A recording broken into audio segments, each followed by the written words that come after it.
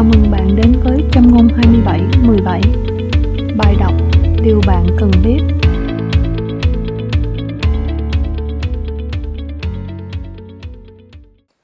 Chương thứ 18. Hội thánh tăng trưởng. Câu gốc: ấy vậy, hội thánh trong cả xứ Giu-đê, xứ Ga-li-lê và xứ Sa-ma-ri được hưởng sự bình an, gây dựng và đi trong đường kính sợ Chúa, lại nhờ Đức Thánh Linh vùa giúp thì số của hội được thêm lên. Công vụ đoạn 9 câu 31. Câu hỏi: hội thánh tăng trưởng là gì? Đáp: hội thánh tăng trưởng là sự thêm lên của hội thánh về số lượng người tin Chúa, sự lớn lên của tín đồ ấy về mặt thuộc linh và sự kiện toàn cơ cấu tổ chức giáo hội. 1. Tăng trưởng số lượng. Từ 120 người, hội thánh đầu tiên đã tăng thêm 3.000 trong ngày lễ ngũ tuần. Công vụ đoạn 1 câu 15, đoạn 2 câu 41. Ít lâu sau tăng lên 5.000, công vụ đoạn 2 câu 47, đoạn 4 câu 4, và cứ tăng lên đến nỗi tràn ra càng thêm đông lắm, càng ngày càng được thắng. Công vụ đoạn 6 câu 7, đoạn 19 câu 20. Tại Jerusalem, Jude, Samari, Galilee, Lydda, Saron, Antioch thuộc Syria, Antioch thuộc Pisidia và đặc biệt là cả cõi Asia, gồm những thành phố làng mạc có rất nhiều người bỏ hình tượng, bùa ngải, phù phép trở về cùng Đức Chúa Trời hằng sống. Thessalonica nhất đoạn 1 câu 9, công vụ đoạn 8 câu 14, đoạn 9 câu 31, 35, đoạn 11 câu 21, đoạn 13 câu 14, câu 49. Chỉ trong mấy thập niên, người ta đã thấy sự hiện diện đông đảo của Cơ Đốc nhân khắp Á, Âu và Phi Châu. Thứ hai, sự tăng trưởng thuộc linh. Trong buổi đầu, hầu hết các sứ đồ và môn đồ theo Chúa vì muốn chia sẻ vinh quang, danh vọng cao sang của vương quốc do Đấng Mêsia thành lập. Công vụ đoạn 1 câu 6. Nhưng qua chương trình gây dựng và bởi sự vận hành của Đức Thánh Linh, họ đã trở thành những người thuộc linh kiểu mẫu. Chúa Giêsu đã dành phần lớn thì giờ trong những năm chức vụ để tiếp xúc với các cá nhân hay nhóm nhỏ, và việc dạy dỗ gây dựng đặc biệt được chú trọng, mặc dù không thiếu những buổi truyền giảng tin lành cho đám đông. Trước khi về trời, Chúa ban đại mạng lệnh bao gồm cả việc truyền giáo và dạy đạo, nhất là dạy đạo sau báp têm, Ma-thi-ơ đoạn 28 câu 18 đến 20. Sứ đồ Phao-lô đã đặc biệt chú trọng đến việc gây dựng thuộc linh, và các tín đồ khác cũng vậy. Công vụ đoạn 2 câu 42 đến 47, đoạn 19 câu 9 đến câu 10, đoạn 20 câu 20.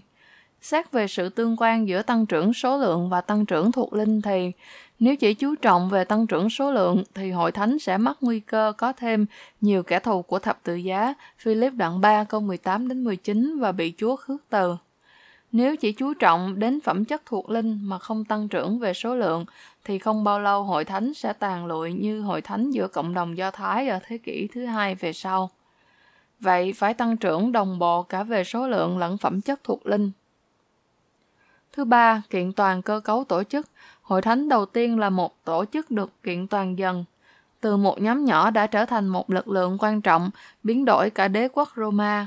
Hội thánh đã tổ chức nhóm lại tại các tư gia và tại hiên cửa đền thờ. Công vụ đoạn 4 câu 32 đến 37, đoạn 5 câu 42, đoạn 20 câu 20. Được lãnh đạo bởi các sứ đồ, nhất là 3 sứ đồ cột trụ, Phi-e-rơ, Giăng và Gia-cơ. Ga-la-ti đoạn 2 câu 9. Chấp sự, trưởng lão cũng được gọi là giám mục hay mục sư. Các giáo sư, người có ơn giảng dạy và các chức vụ liên hệ đến gần 20 ân tứ khác nhau. Công vụ đoạn 6 câu 1 đến câu 7, đoạn 14 câu 23, Ti-mô-thê nhất đoạn 3 câu 1 đến 13, công vụ đoạn 13 câu 1. Hội thánh cũng đã tổ chức giáo hội nghị, hội đồng quyết định những việc quan trọng trong giáo hội. Ví dụ, lễ cắt bì, công vụ đoạn 15 câu 1 đến 34, và thực hiện các việc xét xử. Hội thánh có sổ sách và có các công tác có tính cách xã hội, tương trợ giúp đỡ lẫn nhau. Cô-rinh-tô nhất đoạn 12 câu 14, Ti-mô-thê nhất đoạn 5 câu 9, câu 19, công vụ đoạn 6 câu 1, đoạn 18 câu 10. Hội thánh Cô-rinh-tô vừa đông đảo về số lượng, vừa dồi dào các ân tứ thuộc linh, nhưng không trật tự và không hiệp một. Cô-rinh-tô nhất đoạn 3 câu 5 đến câu 6, câu 10 đến 16. Trái lại, hội thánh Antioch, Syria tăng trưởng rất nhanh về số lượng, về phẩm tính, lại cũng kiện toàn về tổ chức. Công vụ đoạn 11 câu 19 đến 30, đoạn 13 câu 1 đến câu 3. Qua hội thánh này, rất nhiều hội thánh khác tại Á Châu được thành lập. Hội thánh Antioch đã trở thành mẫu mực của các tổ chức truyền giáo hải ngoại suốt chiều dài lịch sử Cơ đốc giáo. Công vụ đoạn 14 câu 26 đến 20, đoạn 15 câu 40 đến 41, đoạn 17 câu 22 đến 23. Câu hỏi, thực hiện những thống kê biểu đồ về sự tăng trưởng có phải là kém thuộc linh không? Đáp, nếu thực hiện thống kê, đồ biểu để khoe khoang thành tích thì quả là phạm tội. Sử ký nhất đoạn 21 câu 1 đến câu 8. Nhưng với lòng trung thành của người quản lý, vì muốn biết rõ cảnh trạng của bầy chiên cách đích xác, còn mất bao nhiêu để chăm sóc chu đáo, thì đây là việc rất cần thiết.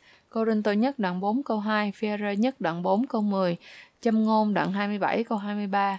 Chính Chúa đã 2 lần truyền cho Môi-se tu bộ dân sự và Tân ước ghi lại nhiều con số. Vậy, ta phải lưu ý cẩn thận hơn về điều này.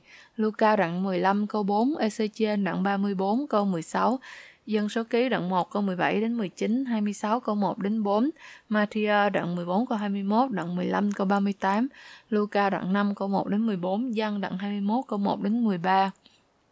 Các thống kê đồ biểu cũng giống như những tấm hình chụp các chỗ xương gãy để giúp cho việc chữa trị nhanh chóng hơn. Biết chính xác tỷ lệ tăng trưởng cũng là điều rất quan hệ. Công vụ đoạn 1 câu 15, đoạn 2 câu 41, đoạn 4 câu 4. Chúa khen thưởng người đầy tớ làm lợi thêm 2 ta lân, cũng giống y như người đã làm lợi 5 ta lân, vì cả hai đều đạt tỷ lệ 100%. Ma-thi-ơ đoạn 25 câu 14 đến 23. Để biết tốc độ tăng trưởng từng tháng, từng năm, từng giai đoạn, ta nên căn cứ trên số đã bắp thêm và tính. Thí dụ 1. Đầu năm 1973 có 150, đến cuối năm tăng thêm 60, tức là đã đạt tỷ lệ 40%.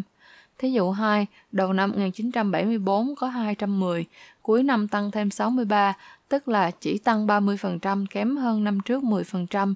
Vậy, năm sau có số lượng nhiều hơn năm trước, nhưng sự tăng trưởng đã kém hơn 10%. Ngoài ra, nếu hàng năm hội thánh chỉ tăng 2%, nghĩa là chỉ bằng đà tăng dân số, thì được xem như là dậm chân tại chỗ. Câu hỏi, hội thánh đã tăng trưởng nhanh theo chiều hướng nào? Đáp, hội thánh đã tăng trưởng nhanh theo chiều hướng nhiều cá nhân có liên hệ nhau cùng quyết định tin Chúa và báp têm, hơn là do từng cá nhân riêng lẻ đến với Chúa bất chấp sự chống đối của gia đình. Tân ước đã cung ứng cho chúng ta nhiều điển hình về những gia đình, những cộng đồng dân chúng như tại Jerusalem, Samari, Lydda, Saron, Gióp-bê và nhiều nơi khác tại Tiểu Á Châu, Bắc Phi và Âu Châu đã đến với Chúa theo chiều hướng phong trào quần chúng. Công vụ đoạn 10 câu 24, 44, đoạn 16 câu 33, đoạn 2 câu 41. Phong trào cải chánh, tin lành cũng lan tràn khắp các nước Đức, Thụy Sĩ, Anh, Tô Cách Lan, Hòa Lan, Thụy Điển, Na Uy, Đan Mạch và nhiều nước khác cũng theo chiều hướng này. Công vụ đoạn 8 câu 14, đoạn 9 câu 42 đến 43, đoạn 19 câu 10 đến 20. Những cá nhân có liên hệ với nhau cùng tin Chúa có thể chống lại sự bắt bớ hữu hiệu hơn. Bởi sự nâng đỡ lẫn nhau của những người thân, đức tin có cơ hội tăng trưởng nhanh hơn. Vì vậy, mỗi chứng nhân phải chú trọng đặc biệt đến việc dắt đưa những người trong gia đình, những tập thể đến với Chúa, dù phải kiên nhẫn, mềm mại và hết sức tránh những va chạm không cần thiết. Câu hỏi, bởi những lý do nào khiến hội thánh không tăng trưởng? Đáp, có ít nữa 6 lý do khiến hội thánh không tăng trưởng. 1. Hội thánh cứ nằm tại chỗ mình quen nằm. Sa-mu-ên nhất đoạn 3 câu 2. Tức là tự buộc mình vào những sinh hoạt, những công tác không còn hiệu quả, hoặc cứ hoạt động giữa những thành phần dân cứng cỏi, hoặc địa điểm khô cằn. Ma-thi-ơ đoạn 13 câu 3 đến 7. 2. Hội thánh an phận với tình trạng không tăng trưởng như một người già nua, sự ước ao không còn nữa. Truyền đạo đoạn 12 câu 5. 3. Hội thánh bị chống đối vì được xem như một tổ chức văn hóa hoàn toàn cách biệt với quần chúng, từ trang phục, giáo sở, nhạc khí, bài hát đều mang tính cách ngoại lai. Công vụ đoạn 15 câu 1 đến 34. 4. Hội thánh đặt tiêu chuẩn rất cao và làm phép báp têm rất ít.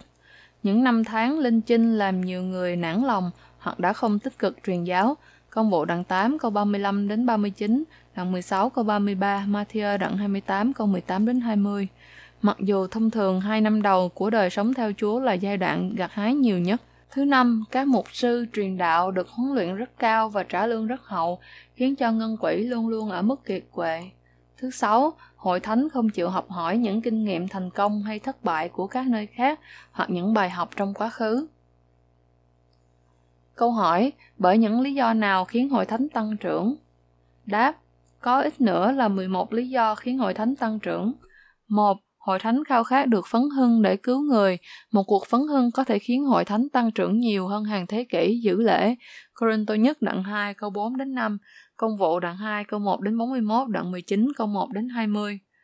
Thứ hai, hội thánh tập trung mọi hoạt động vào mục tiêu cứu người.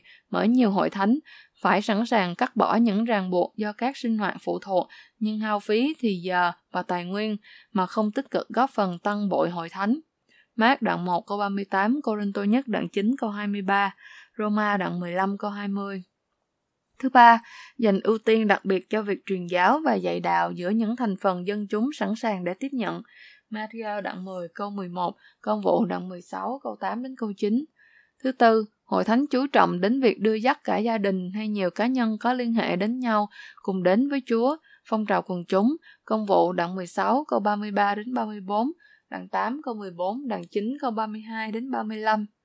Thứ năm, nhiều tín hữu được đào tạo để trở thành cấp lãnh đạo cơ sở, càng có nhiều truyền đạo tình nguyện xuất thân từ giới tín hữu bình dân, hội thánh càng tăng trưởng nhanh. Công vụ đoạn 15 câu 23, Ti-mô-thê nhất đoạn 3 câu 7, Ti-mô-thê nhì đoạn 2 câu 2.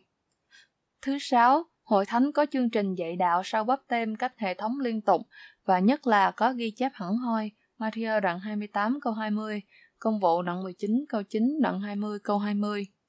Thứ bảy, hội thánh tích cực vận dụng các văn phẩm Cơ đốc trong việc truyền giáo và dạy đạo. Giăng đoạn 20 câu 30, 31, Ti-mô-thê nhất đoạn 4 câu 13.